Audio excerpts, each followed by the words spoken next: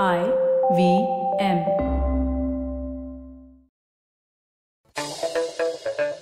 Here's your smart fact of the day. What exactly is a town square?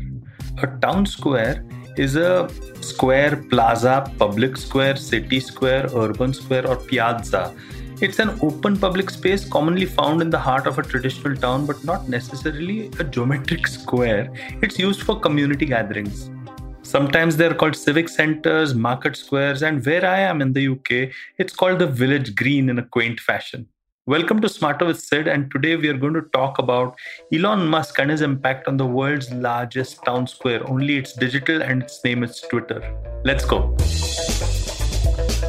By now, people must be wondering, why is this man continuously talking of Twitter? Didn't he do an episode on Twitter and Elon Musk's share in Twitter just a few days ago? Well, I'm not a Twitter spokesman, nor am I obsessed with Twitter, but I am seeing reality unfold amongst us in a strange way. Elon Musk's accepted proposal to purchase Twitter for $44 billion has investors and users really wary about the future of the company. Shareholders are worried because, Musk's financing follows Tesla's share price drop.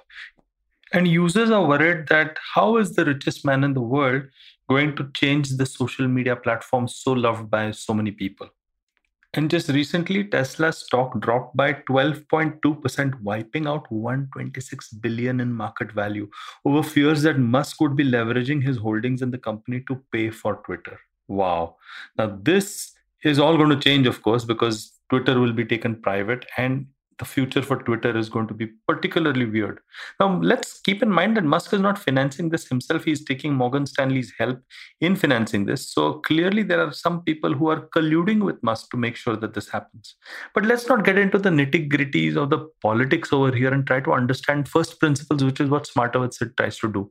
And we spoke about town square to start with, and I wanted to have a chat about town square.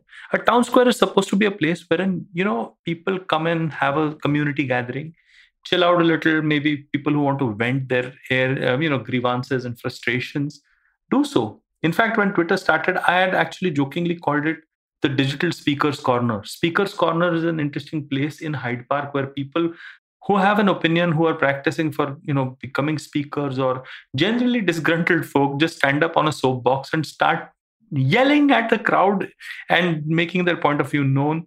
The crowd barracks them and stuff like that, and it was a very amusing sight to see. Now we are seeing the digital equivalent of it on Twitter for the past so many years. But a town square has always been on the basis of a modicum of free speech. Now, when we talk of free speech, people have various opinions about free speech. Some feel that free speech should be absolutely free, which means people should be able to speak whatever the hell they want to. Some feel that it should be free till the people are being harmed or being either emotionally abused or verbally abused or physically there is a threat to them. Then there are some people who say that no, we want this place to be clean and we don't allow any sort of banter or sledging or any kind of bad words or anything of that sort. So free speech itself is a very gray concept. What we need to know, however, is what is Elon Musk's understanding of free speech. And he said that in a very clear way, in a very simple way, actually. What he said was, he believes free speech should be determined by the laws of the land, which means that free speech should not be determined by anything else except for laws that govern. Now, this is very easy to say and very noble as a sentiment, saying, look, whatever the laws of the land are, that is the free speech. But Twitter is a global platform, which essentially means that laws of the land also vary. All right, Mr. Musk might be focusing on the US as the primary place wherein he's, looking at Twitter. But even though it's a US-centric approach and maybe it's an idealist sort of way of looking at things, I'm wondering how many people actually feel that Elon Musk's understanding of free speech will be followed by people who are actually on Twitter. People will perhaps always be trying to push the line when they're in the town square, isn't it? This brings me to my second point. what is the inherent wrong thing with rich people buying media companies? Ask Jeff Bezos, he's got the Washington Post. Ask Rupert Murdoch. Ask so many other people down the length and breadth of history, and you'll find out that business houses, rich people always want to have media houses under their wing because that's the way in which they're controlling the narrative. And of course, that's the way in which they're pleasing advertisers as well as their tribe, their subscribers. You might argue that it's the right thing or the wrong thing, but when you're looking at Mr. Musk buying Twitter and making it private, it means he's the king. He's the guy who's going to decide. His rule is going to be law. His understanding is going to be the right one. Right now, we are blessed with the fact that he perhaps has a centrist understanding, which might mean that it's neither towards the left or the right, but it's quite likely that, he might change his perspective on Twitter and on free speech in the future. We'll always have to live with that fear. There was a very good article by Professor Scott Galloway in his newsletter, which talked about the fact that we need umpires and not kings.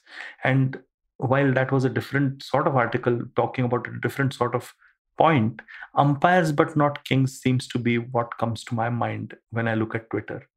Do we need a king who will rule fairly and justly in today's day and age, or do we need people who are great umpires who allow for things to happen? This is fraught with risk. Both are fraught with risk. It is not a simple, it's a wicked problem because even umpires can have their bias without knowing it. So many behavioral economics books have actually stated the fact that umpires are not as unbiased as they seem. And of course, kings have their own bias. We are very worried about the king because it's just one person, isn't it?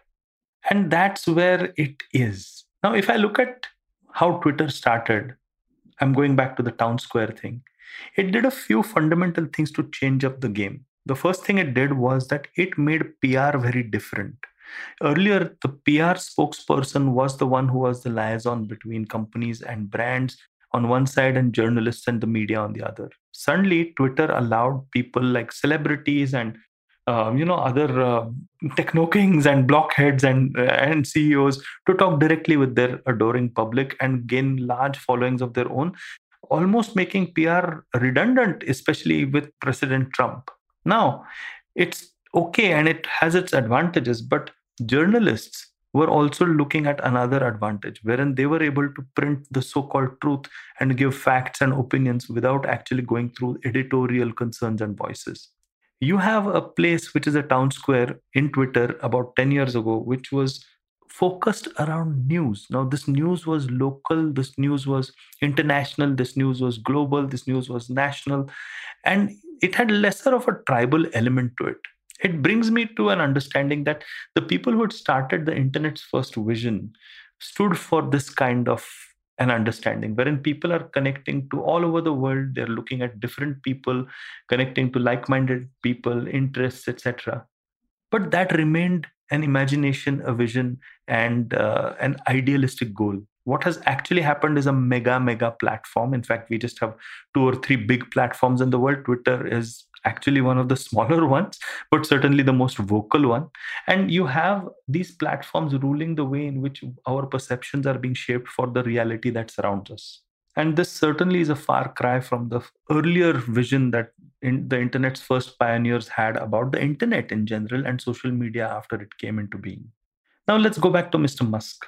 I think if you look at Elon's interviews and the way in which he's looked at trying to solve humanity's problems, and I'm giving him the biggest benefit of the doubt here, he wants to change humanity by making it a species that goes to different planets.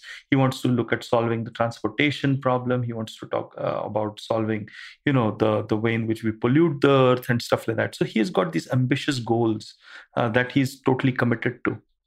Twitter is a perfect platform for him to try and actually build on that vision for humanity that he's got. Now, whether that vision is good or bad, who the hell knows? He's got Neuralink, which might change the way in which your brain functions and alters your neural networks completely. That vision is completely belonging to him.